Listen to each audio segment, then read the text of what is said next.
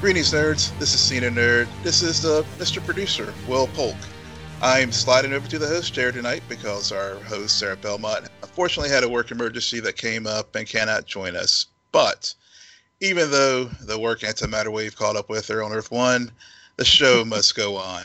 So, joining me back tonight here in the Vanishing Point to talk the Crisis on Infinite Earths finale is our two paragons of hope and truth. Welcome back, Veronica and Tasha. How you guys doing? Great. Good. How are you?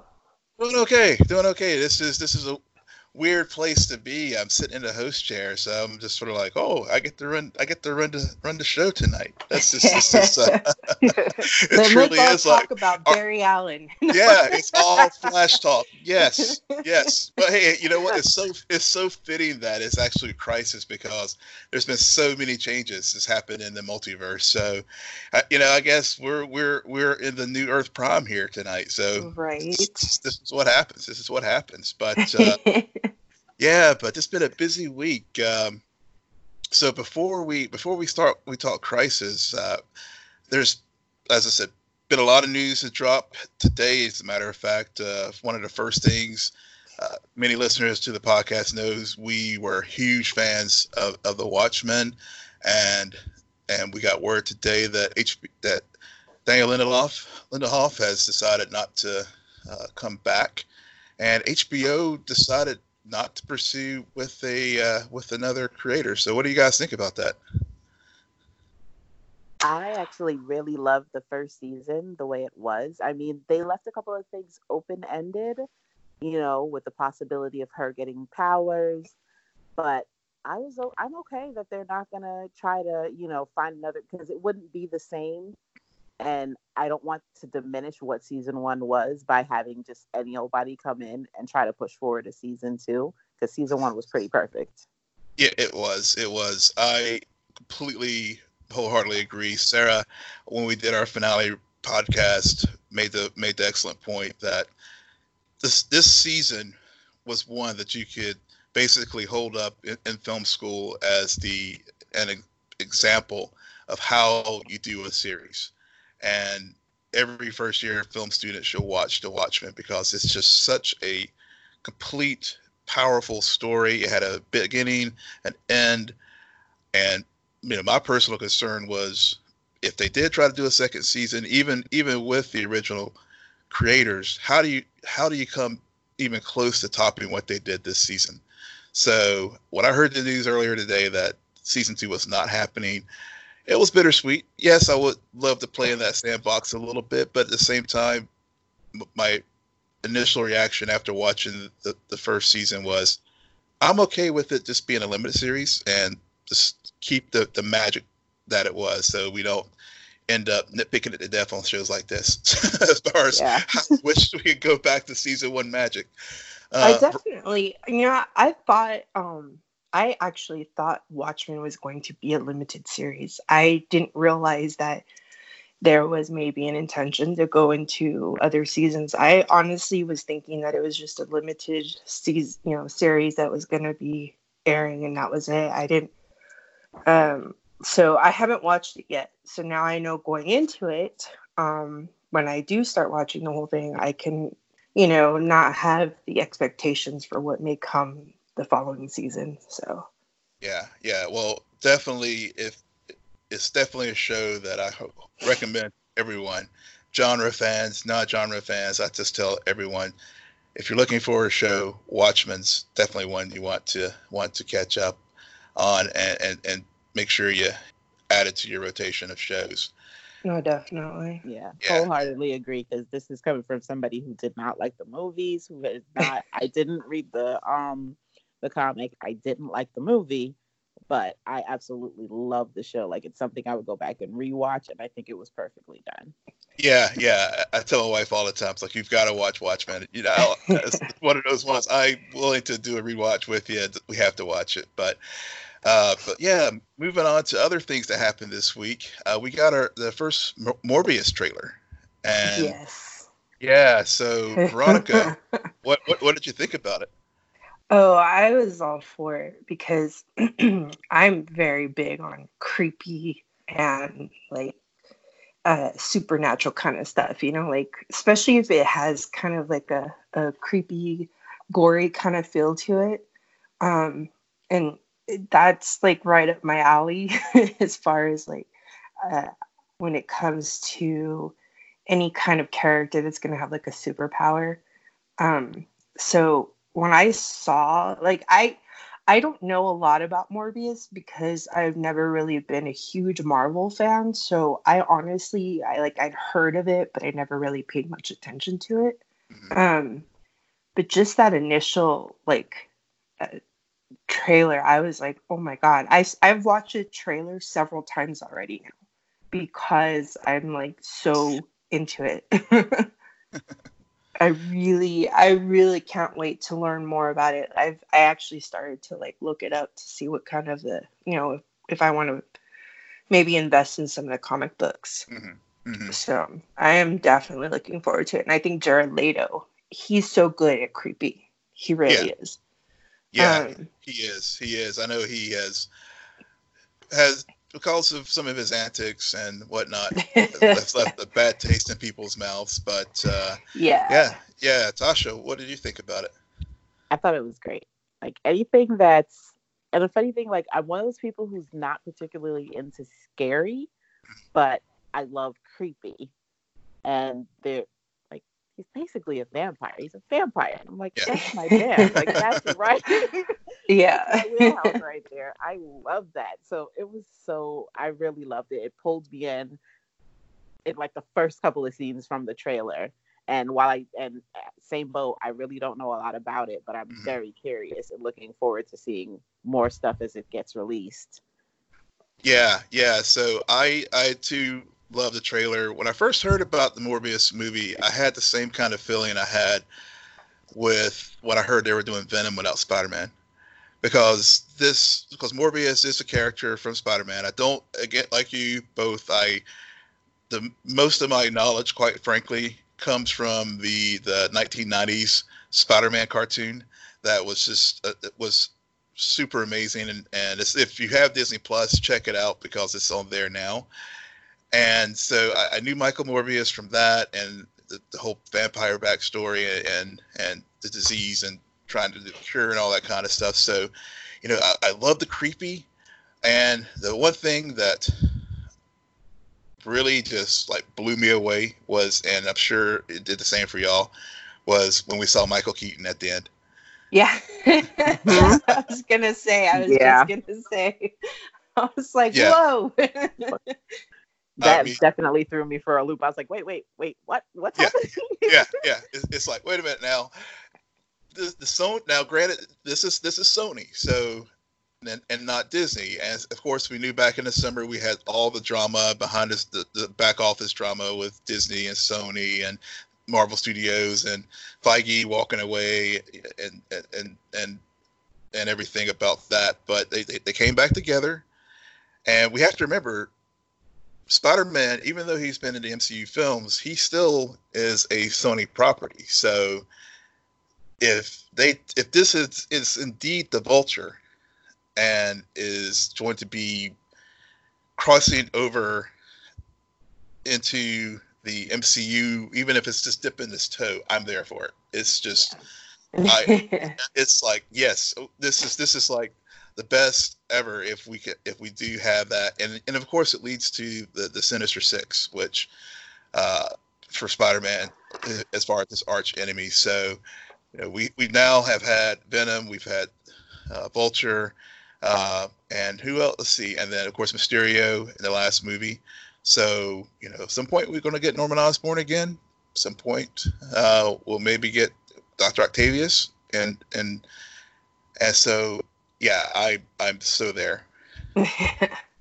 See, I never got into the Spider-Man series, so I have no idea who you're talking about in any of those. But I can honestly say that, like, just the singular of just that movie Morbius, I was like, okay, yeah, because I'm kind of MCU'd out right now, so. I'm ready to like move on to something different. But when I saw that one, I, like Tasha said, if it's having to do with vampires, and like, you know, that kind of like, I guess you could say mythology or folklore or whatever you want to get, you know, whatever they're going to use for it, I'm all about it. But when it comes to like, I don't know, the Black Widow trailer, mm-mm. Yeah. So yeah, let's talk about Black Widow. So you said you're MCU'd out. So is this so? Do you wish that this film? I don't think we've had a chance to talk to you about No. this as far as Black Widow, and is the timing right for this, or would have been better? Obviously, It would have been Endgame. better if they had it come out back when she was first introduced in Iron Man. I mean, let's face it, like I would have loved having this movie back then. But now, like I'm done. I'm tired. I'm ready to move on. I'm ready to move forward. I'm kind of over Scarlett Johansson at this point now. Yeah. So Yeah, we're not. I'm ready to. We're saving the Oscars for later. Yeah. Right. Yeah. I'm we're gonna let that breathe a little bit before we talk Oscars. Yeah, I'm over her, but I'm definitely MCU'd out right now. I really am. I'm kind of. It's just after Endgame that I'm good. I am good. Okay, Tasha, what were your thoughts on the new Black Widow trailer?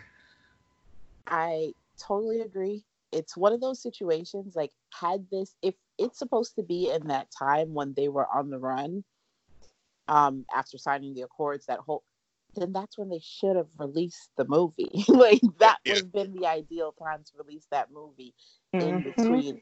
It's like we had this perfect 10-year span, this perfect arc, yes. And now you're like, okay, well, we're gonna go back to like 0.5 and put a 0.5 like right in between. Like it's not necessary.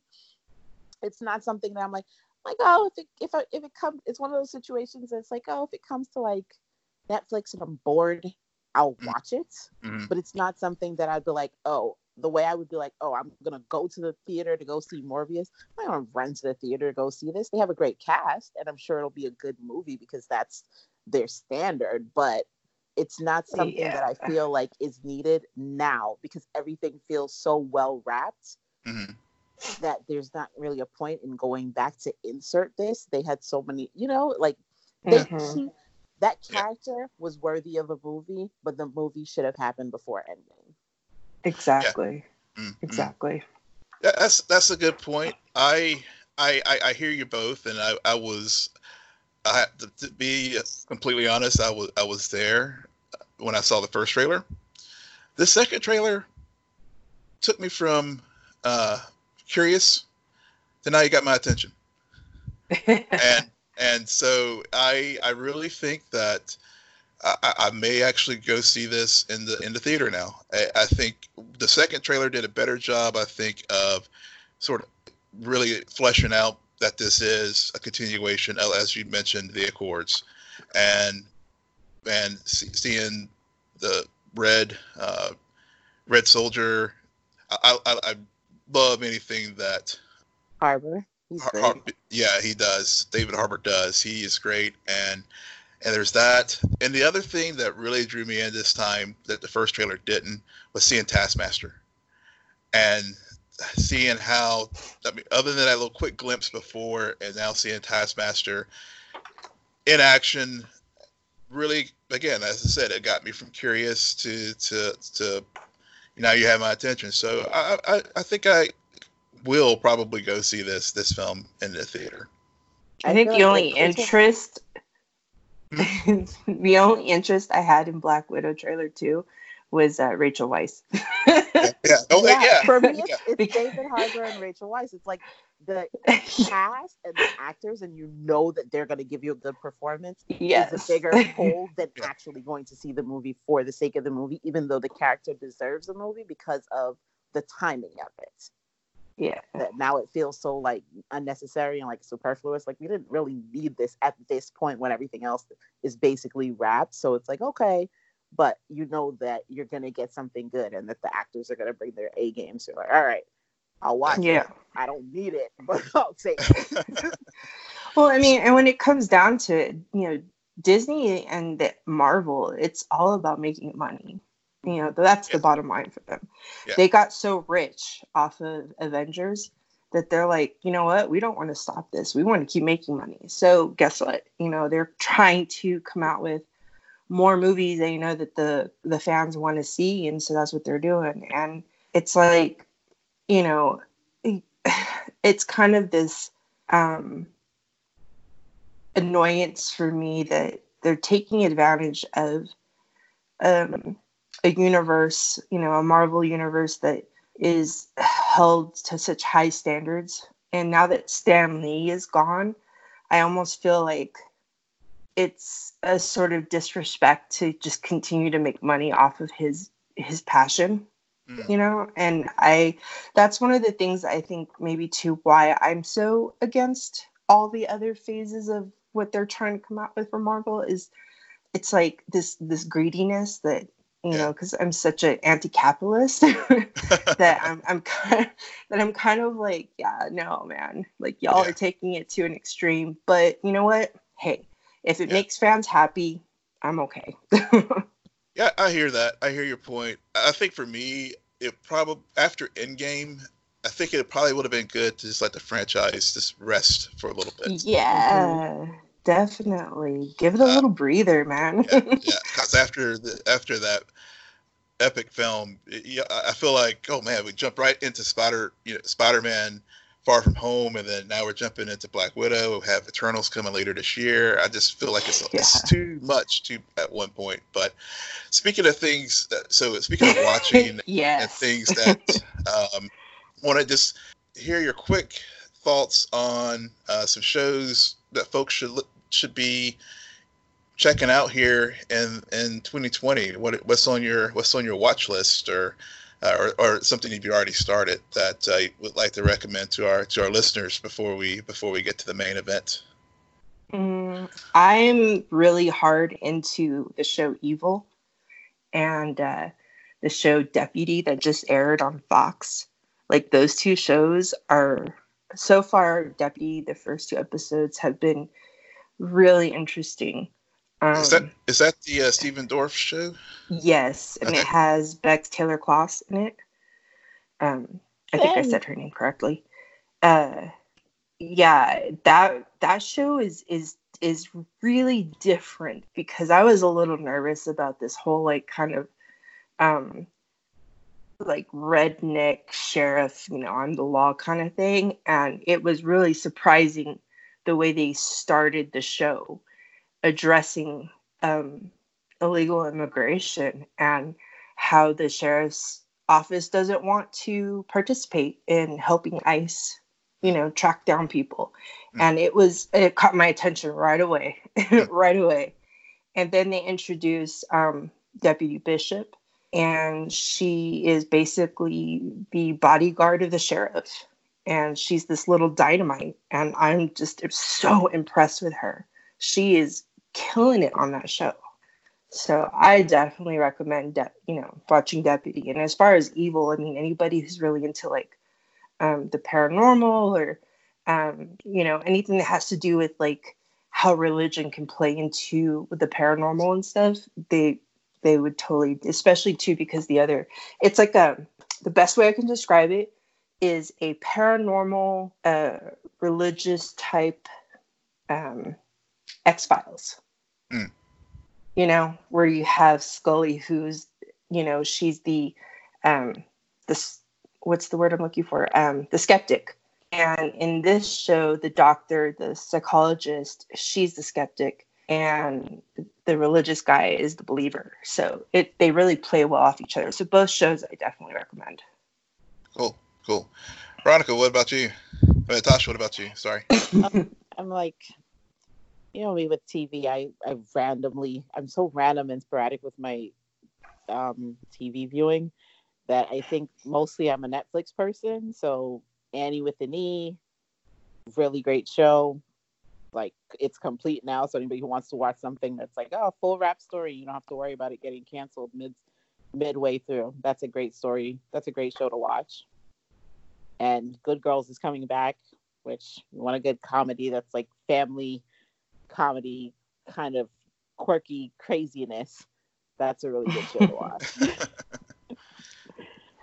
Great. Yeah, for me, there's as far as new shows, I've been meaning to check out Outsiders on the new HBO, the Stephen King show that just premiered just past week at Ben Middleton.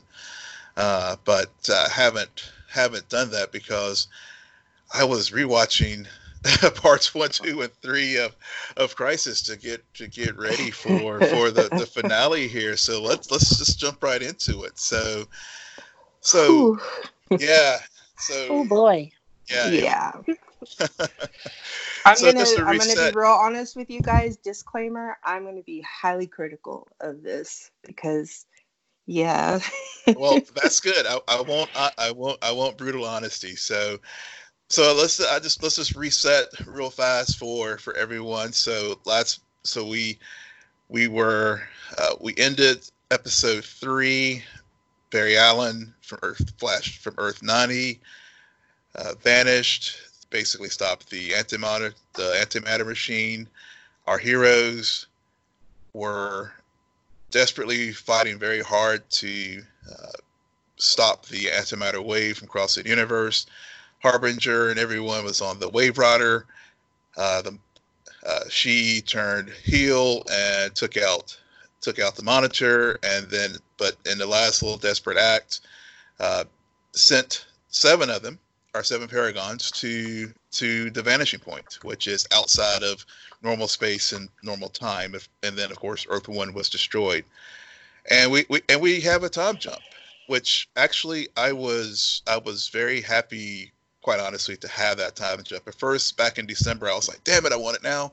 But we do have a time jump, and we see our heroes in various places of sanity in the vanishing point. And of course, one of the key things that did happen with the 7 Paragons, Lex Luthor rewrote the Book of Destiny and replaced Kingdom Come Superman with himself. So fast forward, we are now at episode hour 4, the Arrow Hour.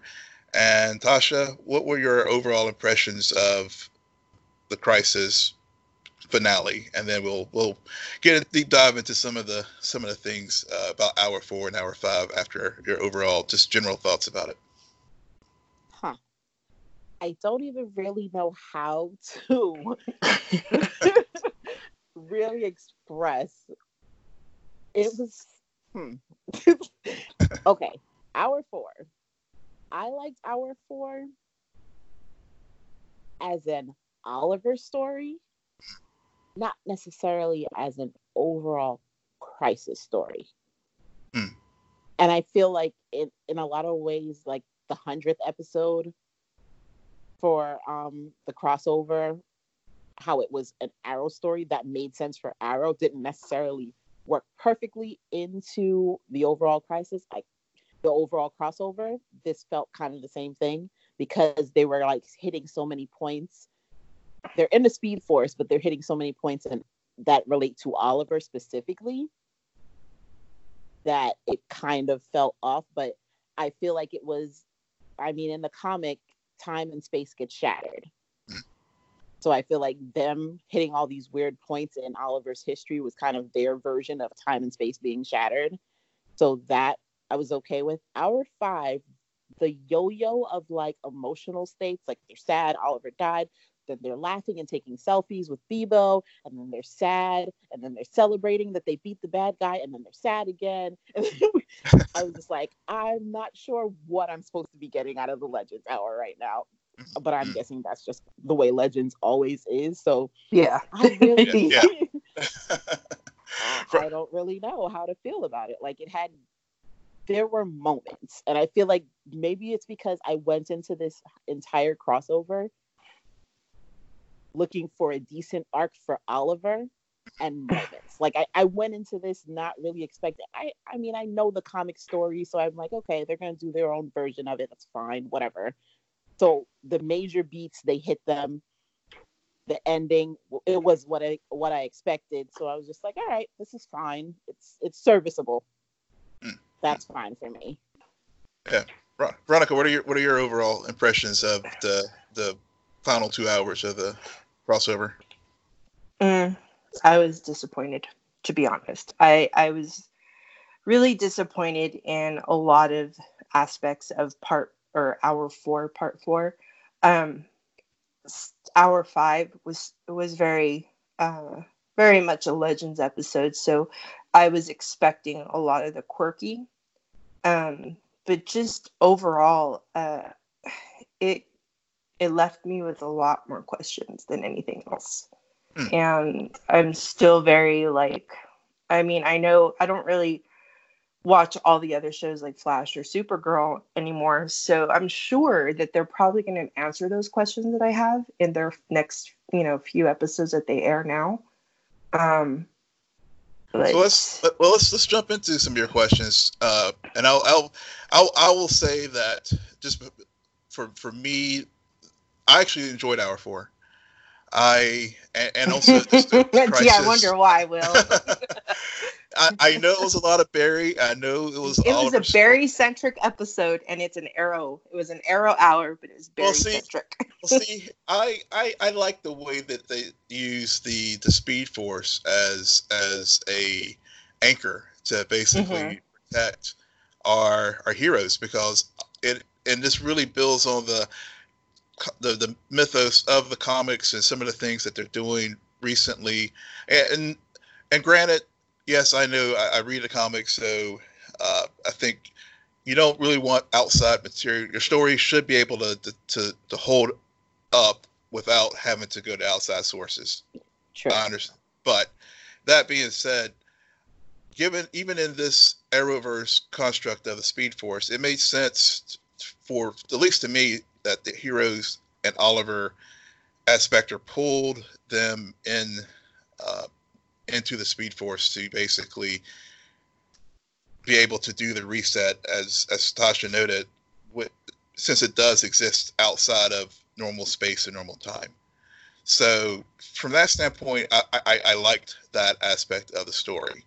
And the other thing that I liked, as Tasha noted, was it did do a good job of basically adapting the overarching arc of the comic, bringing it down to scale in a TV show with a TV show budget. So, so I have to say, I thought that hour 4 was was, at least for me, was some of the finer hours of the Arrowverse. I really enjoyed that hour, but I could see where many folks could find it lacking.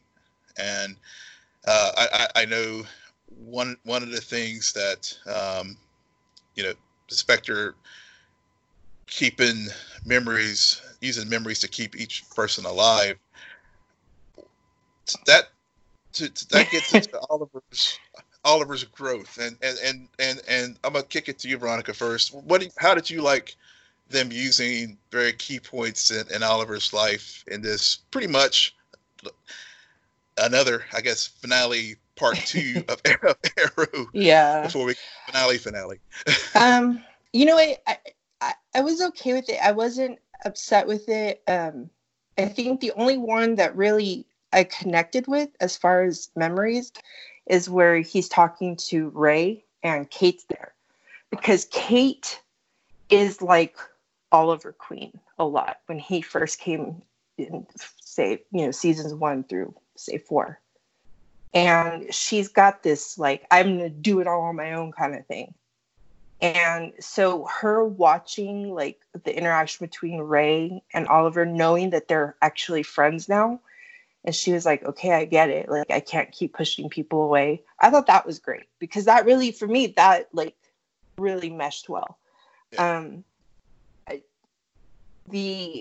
I don't know. I wasn't, when John went and he talks to Kara and Oliver from Elseworlds, and he's that I don't know. All the thing with Barry and the Speed Force, that was more of like an explanation. So I was okay with that or whatever. But just overall, I was like, I wanted more Arrow characters. I wanted more from, to see more of John Diggle and more of Laurel Lance and more of, the characters that basically are ending the show.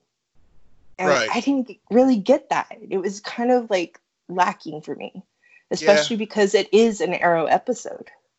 True. But they unfortunately, they were put on the shelf as far as being a back Earth one. And that's one of the things. And Tasha, maybe you can answer this. One of the big things over, to your point, Veronica, is how these shows, even though they were the quote unquote Arrow hour or the Black Lightning didn't have their standalone hour, but they did have their 2.5. But Batwoman hour, other character stories were more developed in those quote unquote hours. Do you think that was a disservice to basically use the vanishing point and have these paragons sort of be the figure points in the crisis? Would have been better if, just like in the comic, everybody still had a role and people weren't put on the shelf to service the story, to focus it on 7 key characters? Yeah. Okay. So this, like what she was saying, it kind of put them in a box. Like, you can't use the Arrow characters in the Arrow hour because the idea was that Spectre Oliver is tethering specifically the Paragons. So they needed to use key moments with the Paragons. So, like I said, I felt like the hour worked for Oliver's arc, and because all season Oliver has basically been saying goodbye to people from his past and to his specific show's characters. So it was like, in this crossover, now he's saying goodbye to, in the Arrow hour, he was saying goodbye to all the other characters from the other shows, not just his show. So in that sense, it works, but I totally understand everybody who's like, okay, would have been nice if we spent more time with Dinah and Renee and Laurel and Diggle. And that makes total sense, because for me, out of all of the little moments that he had with these characters, I feel like I totally agree. The one with Kate and Oliver and Ray was probably the strongest. I like the one with Kara, but the one with Laurel and Sarah and Dig, that one was the one that I was like, this doesn't make any sense. Like, Oliver isn't in this scene at all. Yeah, like, exactly. He was in all of the other ones, and he isn't in this scene at all. So I'm like, for him to be tethering them, he should be in that scene with Laurel and Sarah as the person who's tethering it, and then Barry show up. So because he wasn't there, I was like, this is dumb. This doesn't fit with everything else that you've done in all of the other memories. I feel like that was a setup for Green Arrow and Canaries, is what I felt. You know what I mean? I felt like that was a nice, it was just a plug. reminder. Mm-hmm. It was, and I agree that, to me, that one was the most non sequitur ones of the Paragons as far as that moment, because you're right, the others really did establish key moments in Oliver's growth. And really, this episode, even though this was the Arrow hour, and people like Felicity and Dinah and other members from OTA and UTA weren't present, those moments, leading up to the finale with Oliver Spectre confronting the Anti-Monitor, I think it clearly made sense, and that's why he was able to die in peace. Mm-hmm. And I guess that's why he was like, dying's the easy part, because and he did he basically acknowledged in looking up and seeing the new universe that he created as the Spectre, and with the reboot, the reset, Oliver finally was at peace, and it does make sense when you go back to the first hour when he was killed in the Supergirl hour. The monitor said it wasn't supposed to happen this way, and so when you fast forward it to the current hour, I understand why they structured Oliver's death the way that they did. Yeah, Right. honestly, Oliver Queen dying, creating a universe is like the most meta thing we've ever done. Yes. Oliver literally Yeah. created the Arrowverse. So I'm just Yeah, Right. yeah, that this is, makes yeah, and perfect there's, sense. And I guess that was the parallel they're going for, you know? yeah. It was. It's so meta, and that's I hadn't really thought about that until just now. That is the most fitting way for him to go. Yeah. And so I like that. So of course the other part that I felt was very strong story and sort of off ramp into the future was Lex and Kara when they were on Malthus. Oh, yeah. Again, she's the character of hope, and he, even at his core, speaking of universe building, Lex is all about Lex, and I loved how they used that hour to show again how Lex is all about Lex, Kara, and her distrust, and basically, setting up hour 5 when we have the reset, and how she is now having to work for Lex Luthor, and he is the ultimate good guy, and Lex basically created the universe that he wanted in this reset. So I really liked that moment, but I say this the best one to last. And you know which one I'm talking about. Yes. Holy shit. That's what I said when it happened. That was my reaction. I honestly screamed. I was like, oh my God, oh my God, oh my God. Oh my God.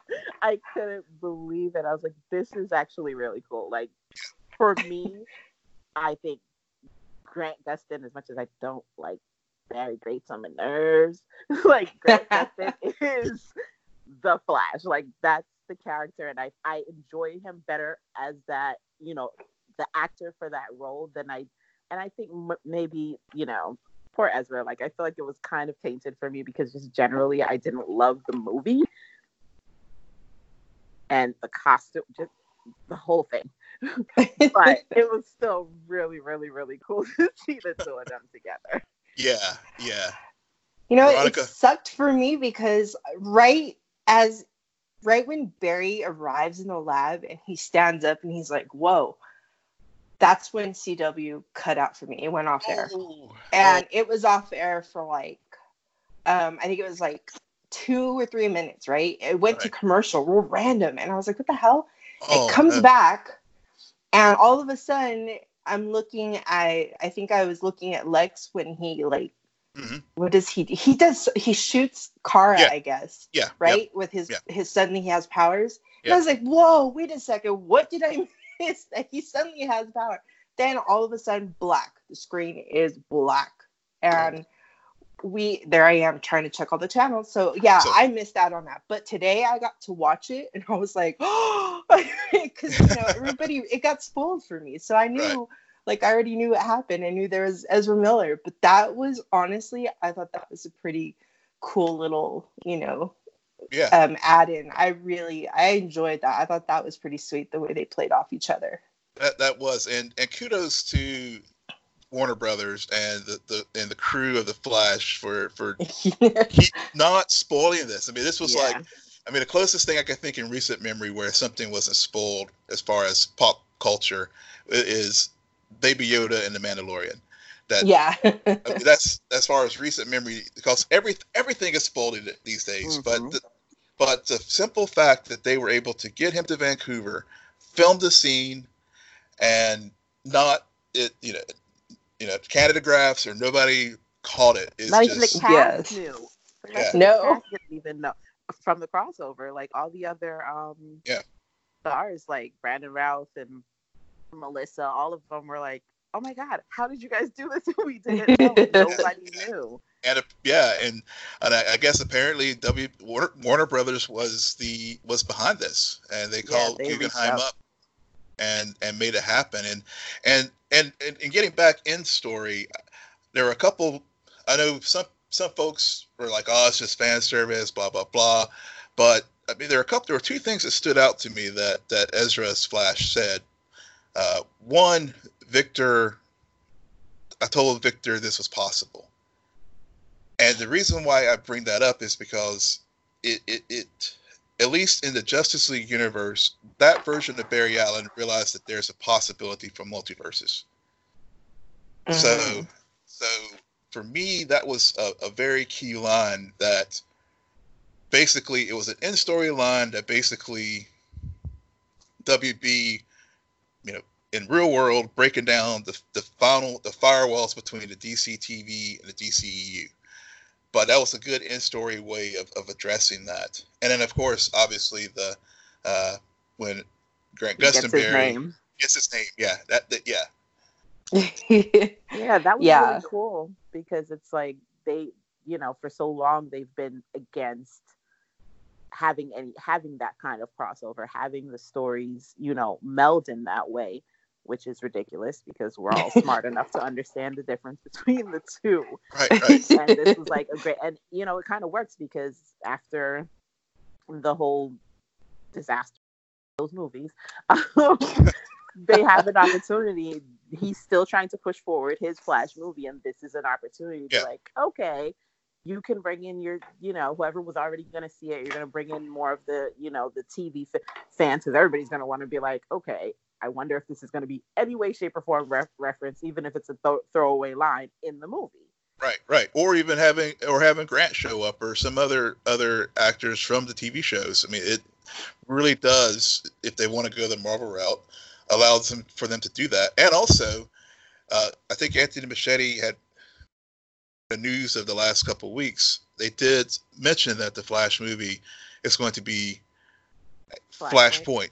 So this, again, having this tip of the hat and breaking down the wall in the television universe, it gives them a creative way, story-wise now, to be able to do a Flashpoint story and reset everything in this new multiverse that our Crisis has opened up, because obviously you had the Matt Reeves Batman. So this is another way you can tell the younger Batman story just by using the television universe to help set it up. So I think it was just genius for them to do it this way. Anything else from hour 4 before we move to hour 5? I was a little upset about the fact that Mark Guggenheim, in his little Crisis Aftermath show that he did with Kevin Smith, he talks about that we were going to get like a full story about Mar Novu. I didn't get much. You got like a minute. Yeah. Or less than. And I was really disappointed because I was expecting something a little bit more intriguing than, his wife is the Monitor and he just happens to be a scientist, like testing things out, and then he becomes the Monitor. Like, I don't know. I was wanting something more, and it didn't really answer a whole lot of questions. Like, I guess because I know of the character, and because I love Harbinger, and then she just wasn't even in there, because Harbinger is the reason that she's able to get everybody together. Like she in the comics, right? So I was a little annoyed. I was hoping for something more, and he really didn't. He did not do it would justice. have been nice if we would have even had like a flashback to him saving Lila, or him saving Lila. That would have, rounded out that story, so that even if she didn't appear anymore until, the last couple of seconds of Legends, it would have been fine. And like, exactly. And it also kind of felt like they stole Pariah's story. Yes, that's what I was and just gave thinking. Pariah's story to the Monitor, because I'm like, Yep. isn't it the Over Monitor who created the Monitor and the Anti Monitor and the positive and negative map? So, like, where did you come? Like, what's happening here? Yeah, exactly. Yes. Like, Yeah. Then what is Pariah's purpose? Like, you just unleashed him and that's it. Like, you're supposed to be. It was that part was underwhelming. Yeah, and like when we go into hour 5, I mean, Nash is Nash. Like, he's not Pariah, you know what I mean? He's just this character who happens to have a fancy gizmo and saying, "Oh, there's still antimatter." Right. I don't know. Yeah, and it's like, well, yeah, he's still Nash. He's and in the comic, if I recall, I mean, Pariah basically still was able to have that same kind of role, but yeah, it just, I wish they had he should have, even though the Paragons should have kept memories of what happened, he should have kept memories of what happened too, without John having to like confuse it into him.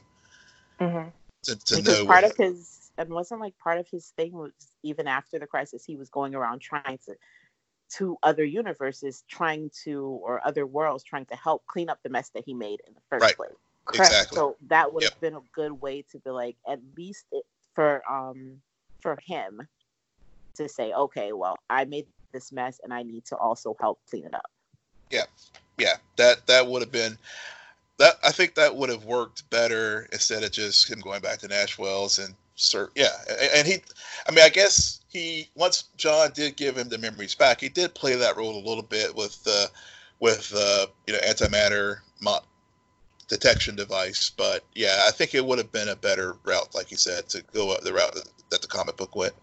Yeah, for sure. Because I mean, I don't know. Like, granted, when it comes to the Legends of Tomorrow episode, like I said, the quirkiness of it all totally fit. I'm a huge Legends fan, so it totally made sense for me. But a lot of like, I would have liked a little bit more of Pariah's. Oh, you know what? We've got to fix this. This is what we have to do. Mm-hmm. And all he did was show his arm and look. You know, I mean, it's just, I don't know.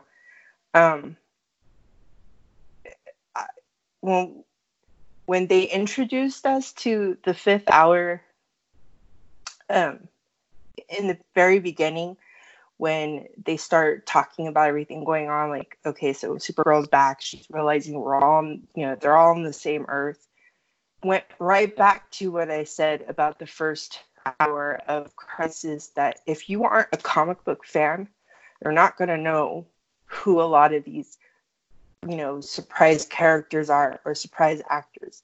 So having Marv Wolfman asking lovely for their autograph, like, for us who know, that was awesome. Yeah. That was, but again, for those who didn't know, they're going, who's this old man? Yeah. For us, it was like, oh, it's a Stan Lee moment. That's really cute. But exactly. Yeah, nobody knows. So it was, I don't know. And they went right back to it. But then, at this point, by the time we got to the 5th hour, I gave up. I gave up live tweeting. I just sat back and watched. I was like, because I just wanted so much more. And I loved the introduction of Bebo. And I loved how cute Ray was with "let's take a selfie," because that's so Ray. That's so Ray. So Legends. I don't watch Legends, but that's so. And one of the things I love about Ray is how like super dorky cute he is, and I love that. But that guy who is robbing the bank, like that didn't need to be in the story. I'm sorry, like. Well, I guess the Sargon. Basically, the Sargon the Sorcerer. I mean, again, it's a couple tie-ins. One, I think it could tie into Stargirl, because Sargon, at least the original Sargon, was a JSA, Justice Society character, and he was okay. So and of course, Legends did have they had the Justice Society, and I think it was of Legends, if I Yes. recall. Yeah, so there's that connection. So Sark, at first when I was like, oh, what's, you know, so and also again, it's helping to establish that this Earth Prime is, you know, like Weather Girl, Wizard's Yeah. daughter. You know, when they're burying Kara, it's like, oh, that's my bad, that's one of mine. So it was really helping to establish their respective villains, establishing that, hey, this new Earth Prime is here, and and sort of helping, I guess, explain what the Paragons were dealing with when they were even themselves trying to come to terms with what just happened. You know, for me, I think a great way to make up for the whole pariahness would have been to have Reverse Flash be the person that Supergirl came across first. One, because he said, see you in the next crisis. Mm-hmm. And you would have had Yeah. the same situation of her being like, why are you on my Earth? Mm-hmm. And then have Barry show up and they have that fight. It would have closed That would have down been something smart. that was Yeah. dropped before. It would have explained away why we didn't have Pariah still there. And we could have, they want to have Bebo, but we could have done without Weather Yeah. Weather Witch Yeah. and that character and replaced it with Reverse Flash. That would have been a far more fulfilling way to have the story and the actors that we had.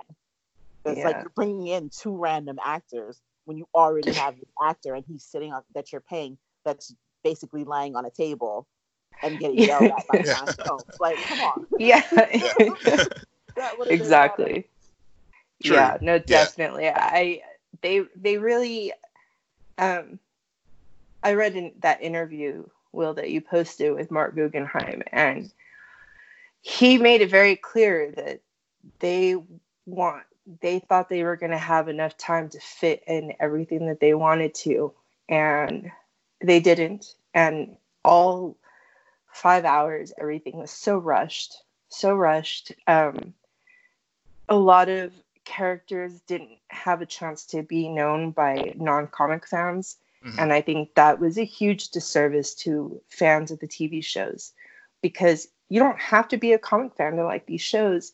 But for anybody who has never read the comics, watching this whole crisis, so many people were really lost and really confused.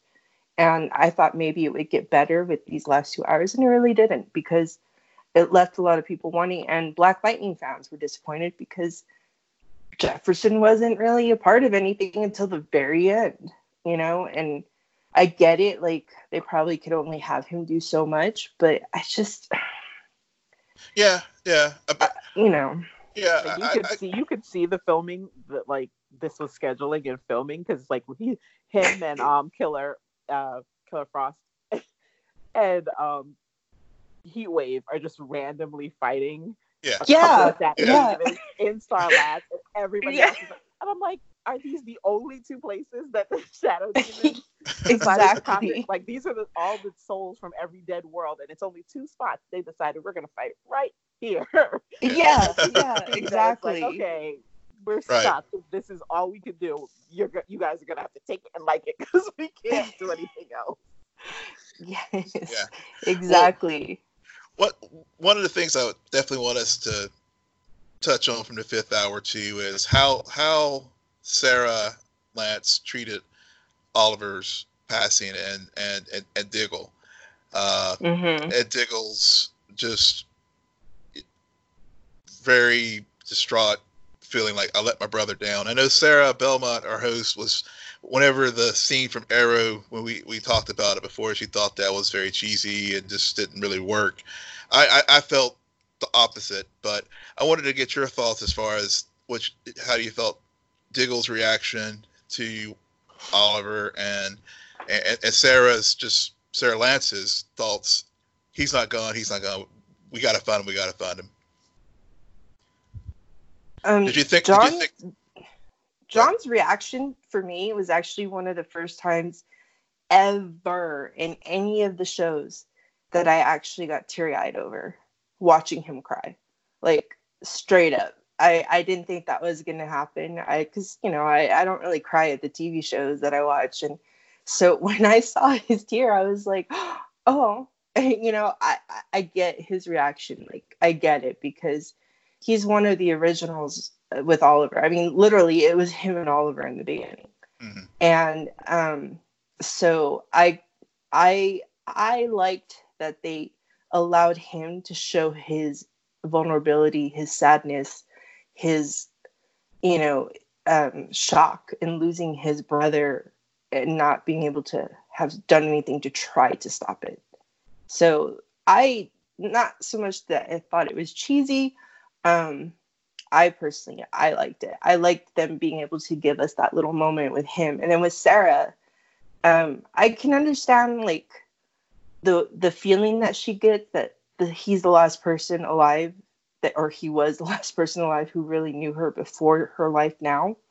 The lines were a little cheesy that they had her say, but I kind of understood where she was coming from. Tasha? Okay. First, I want to say that one of the things I really appreciated about this crossover in general was, besides Oliver's arc, was Sarah's. Because she did technically start this with Oliver. Like, on the Gambit, they started this, and I love that she got to finally be in that leadership role. She deserves it. She's earned it. She's trained for it. So I really like that. As far as her grief, that made total sense to me. It's on brand. That's somebody that she's had this connection to, even if it's somebody she didn't see. Like, she was back in last season and she didn't even see him, but that's still, that person that you don't have to talk to him for an entire year, and when you do, it's like it was yesterday. So he was that connection for her. So I totally understood that. And it was also a good connection back to, I think, hour 2 or whenever they went after Jonathan Kent from the earlier in the crossover, whenever she kind of old Oliver on, or I can't remember what Oliver. Yeah. And for Dig, like, to me, that made perfect sense. Dig has been, since episode 1 of this season, he's just been so adamant, like, no, my brother's not dying. He's not dying. I'm not letting it happen. I don't accept it. And it's like, even though in 807, he said, okay, I kind of get that there's going to be a point that you're going to have to, that I can't hold on to you because you're going to have to go that far alone. He thought he would at least be there for Oliver's last moment. So him not being there, especially, like, he already lost a brother with Andy. Now he's going to lose another one, and he's not there. So him having that reaction is made perfect sense to me. Like, that's the reaction Dig would have. Because exactly. He was literally Oliver's bodyguard. He's always been at his back, always been there to make sure, like, okay, I'm going to make sure you don't go off the rails today. That's my job. You save the city and I save you. That's him. So that reaction made total sense to me. Yeah. And also think that reaction, and also just thinking ahead, looking at some of the trailers coming up for 6B of The Flash, for example, Diggle and Barry having conversations about Oliver's death, which it seems to me, no matter what they do in 810, the Oliver Queen that we know was lost during this was definitively lost during this crossover event. I don't think there's basically, I think 810 is going to be Oliver and Felicity reunited in Valhalla after well done, thou good and faithful servant, and here's your that stuff. But I think that would be I would be very satisfied with that finale. He met, as I said earlier, he met his end, a heroic end, by creating the universe. And speaking of that, what are your thoughts as far as moving forward? We see the formation of a Justice League or Super Friends. Well, I'll just say Super Friends because we got Gleek, and so the Wonder Twins are going to show up at some point in the future. Well, I didn't know who Gleek was because I didn't watch the cartoons. So I was like, what the? All I know Gleek is somebody who liked Glee. I was like, I don't know. Yeah, Oh, yeah. I watched the cartoons, so when I saw it, I went, "Oh my god! Yeah. Oh my god! Oh my god! No way! This is I'm so much ridiculous." older than you guys. And honestly, it's my older sister. She's like significantly older than me. But when I was little, she'd watch them, and she's like, "All right, come sit here with me and watch it." So when I saw it, I was like, I instantly knew, like, oh wow, I can't believe they're doing this. Yeah, so yeah, like I said, I'm just waiting for the Wonder Twins now. So that'll be the next Well, crossover. But okay, so I have to say that the way that Barry set up to have the Justice League, so to speak, I thought that was pretty awesome, and to have a memorial with an eternal flame right there for Oliver, I thought that was pretty cool. I like the idea that from now on, that instead of, I don't know. I mean, I don't know if we're going to have any more crossovers like this. But I think it's kind of neat to be able to now have the shows come together in one Earth so that they can fight together. And so you don't have to spend time on this huge, massive crossover. Now you can just have Supergirl visit Batwoman, and Flash goes and helps out Legends, or whatever. So we'll see what happens. I mean, it's hard for me to imagine what's going to come, because I don't really, I'm not into Flash and I'm not into Supergirl, but I do watch Black Lightning and I do watch Legends and I watch Batwoman. So I mean, I don't know. yeah. So we'll see what happens. Yeah. So Tasha, what do you think? So we have 809 next week as far as Arrow. It's backdoor pilot. What do you think we're going to see with that series? It seems that I'm gonna say, like, well, based on the promo, Mia's gonna get her memories back. I'm hoping William also gets his memories back, because if it's just her, I'm gonna be super, super, super angry. He deserves to have those memories with his father. They both do, because I feel like, I'm not a big fan of. They already went back and changed things, which, yes, I wanted the world to be better. Like, I didn't want Oliver to die and it having been for nothing, because his kids are growing up in this horrible city. So I'm glad that they, this new world, the future is changed and better for them. But they need to also keep those memories, because that, it's not just, him getting closure. It's also a lot of growth that they got by bonding with him. Mm-hmm. So I feel like that's really important. So it should be interesting to see how that storyline goes forward for them. And then in the finale, I've been saying that I feel like it's just going to be like the memorial service. Everyone's there, and then they have little flashes of moments that people had with him that were meaningful. And then, at the end, you see Oliver, and I tweeted it earlier today, but I noticed that when the Supergirl episode opened, it was the Monitor giving this big message about how, the universe was born. Mm-hmm.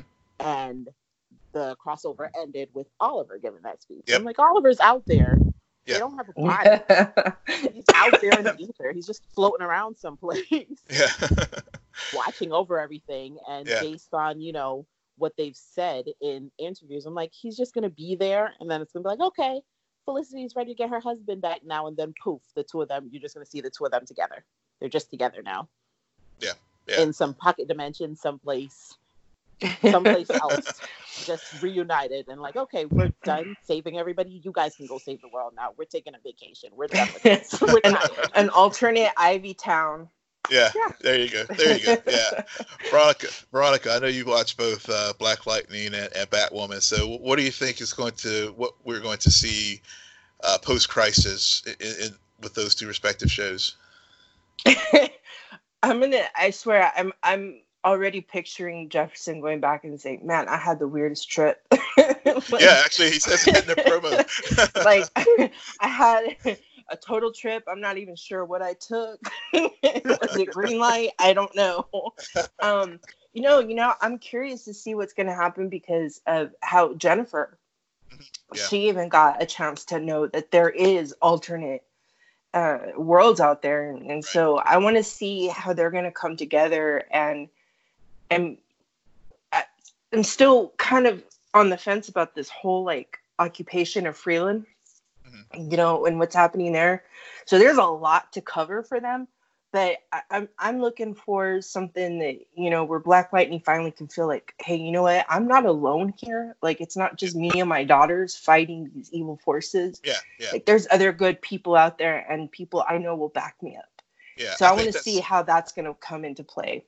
That's a very good point, and I think that's one of the good outcomes. Because I know they were very resistant to having Black Lightning in the Arrowverse, but but your point there is spot on, that he knows now that there is a much larger world of superheroes and people like him, so he can lean on whenever he's having issues with Tobias.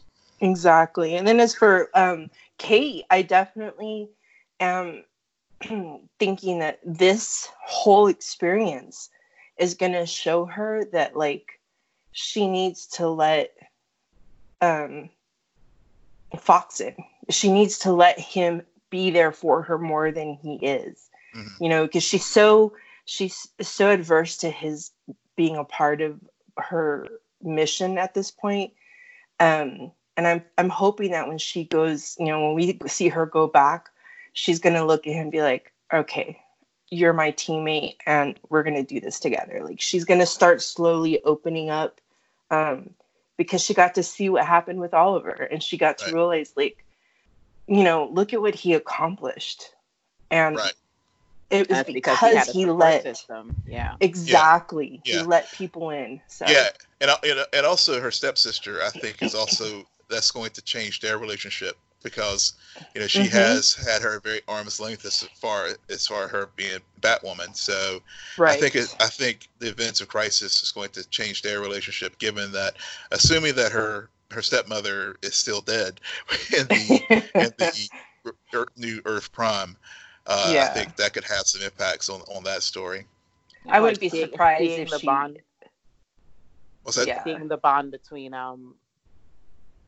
Kara and Alex, the fact that they're sisters, they work together, they, you know, they know she knows her identity, and they make it work. Like, that should be the same way Oliver with Ray helped her. That should also be a thing, to be like, you can have people in your life and you can learn from them, and you can help them and they can help you, and it'll make you a better hero, not a lesser one, because you have those connections.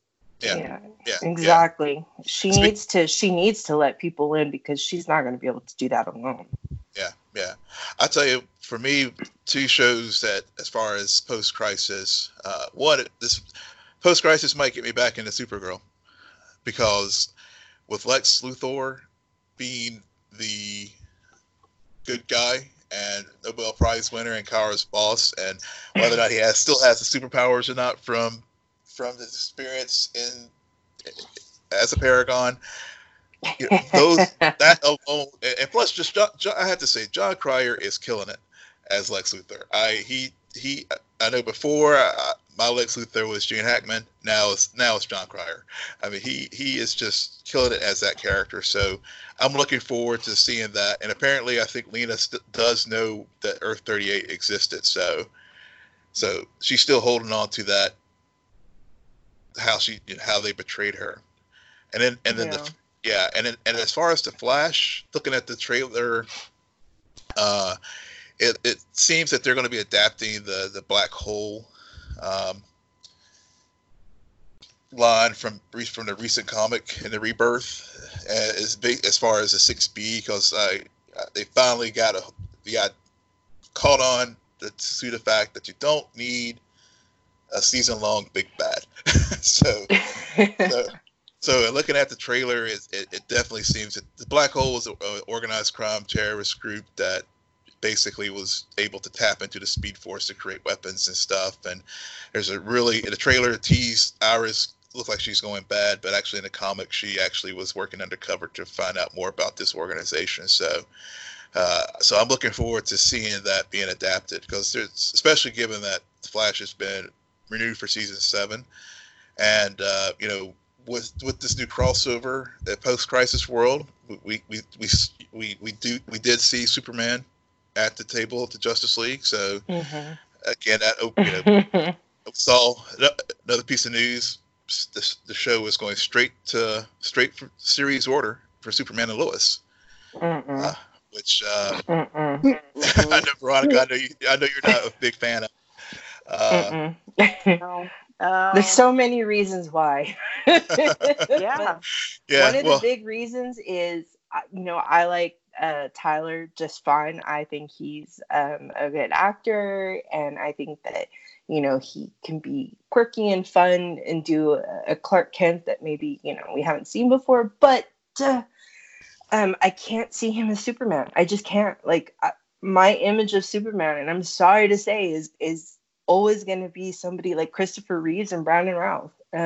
Henry Cavill, I'm not a huge fan of Henry personally, like as far as the actor, but he did a pretty good job too as Superman. But Tyler, he just seems like such a pipsqueak next to what I have in my head, and I'm not a huge fan of the actress Elizabeth, what's her name, Elizabeth Tulloch, who plays Lois. I'm not a huge fan of that Lois.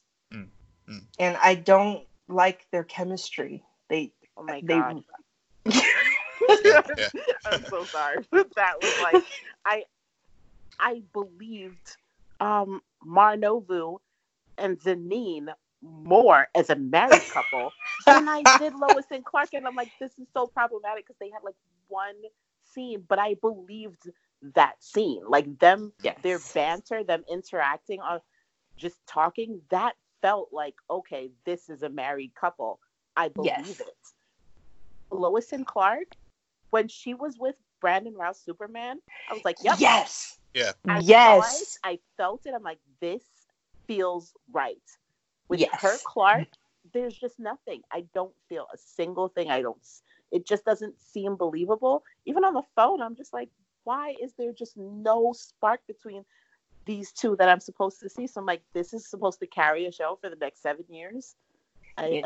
No. Speaking of shows for possibly 7-year runs, did the brief glimpse on Earth, the new Earth 2 of Stargirl, and the trailer that was released this week, sort of expanding on the fact that this was a new JSA, Justice Society. Has that changed your impressions? I know we talked about it some on our prior show. Not really feeling it for Stargirl, but are you still at that place, or has the needle moved? Maybe give it a try. No, I'm still not interested in Stargirl at all. What about you, Tasha? Nope. Okay. I don't. I feel like the cast that they have should probably be able to pull off the show, but I'm just not. I don't feel like it's a show that I need to watch. Like I'm honestly, and this is way more interested in watching a legacy show with Mia than I am of watching Stargirl, which is weird because as much as the majority of the Arrow fandom loves Arrow, at least we have some connection to this character. I just don't feel the need. I'm actually kind of superheroed out as it is with the CW shows. So it's like, if at least with Star City 2040, you've already made me invested in these characters. So for me to say we've spent the last 2 seasons with them. So if you're gonna do a show with them, then I'll pop in and watch that show over watching a brand new show where a brand new set of characters that I have to get invested in. I don't need it. We have so many. I'm barely watching the majority of the Arrowverse now. Yeah. Fair point. Yeah. Fair point. Yeah. Fair point. And last before we wrap up, we have the Green Lantern show that's going to be on HBO Max. Looks which is very exciting news. Of course, the Crisis helped establish what Earths are. The Scene and Earth podcast probably favorite DC show other than Krypton and the CW ones, Doom Patrol, which again can't recommend it enough. They're on Earth 19, and then of course Titans on Earth 9. And speaking of Brandon Routh, I have to say, finally he had his moment, and I'm so that ending with him was just the perfect fitting in to the crossover. I was clapping so loudly with that. I was like, yes. And I love the way he looked into the camera. Just a smile and a wink, like, you thought you were done with me, but I'm also, so here I go. All right, guys. Well, this was a lot of fun. It was fun talking with you guys about the Crisis. Any last thoughts before we close for the evening?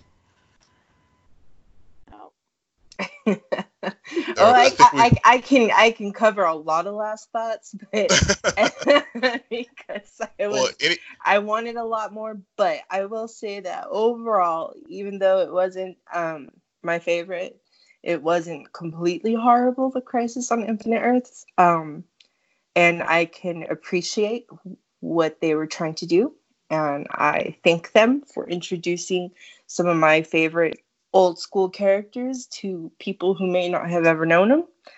And I am hoping that we get a better last 2 Arrow episodes than we got yesterday or Tuesday. Yeah, wholeheartedly with that. It wasn't, the Easter eggs were great, the cameos were great. Story-wise, it was definitely no Crisis on Earth X. Like, yes. Overall, writing-wise, was not even close. But it was, like I said, it was serviceable, and the moments were really great moments. Yeah. So. I enjoyed it. I overall, but if I had, it was very ambitious, and kudos to the creative team at the CW as far as to try to pull off this epic story and quite frankly, to fit one of the big changing stories in the comic book universe, and I think for me, I think that's the one thing that I think the crossover succeeded in is breaking down, bringing all the CW shows onto one Earth, and then fully establishing all the other DC shows, whether they're on a CW or any other form, and particularly the cinematic universe. We have one unit. We have a multiverse now, and it's established. And if nothing else, then if that is a metric to say that Crisis on Infinite Earth succeeded, that's you can check that box that it was a success in that way, even if the story has some points where it was kind of low. But but I think the high to me with now the new multiverse outweighs the problems that I had with the show. So with that, Tasha, tell our listeners where they can find you. You can find me at Hindsight20, HINDSITE20.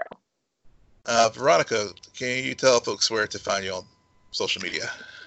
Y'all can find my annoying voice in written word at Nerdy Chicana, NERDYXICANA.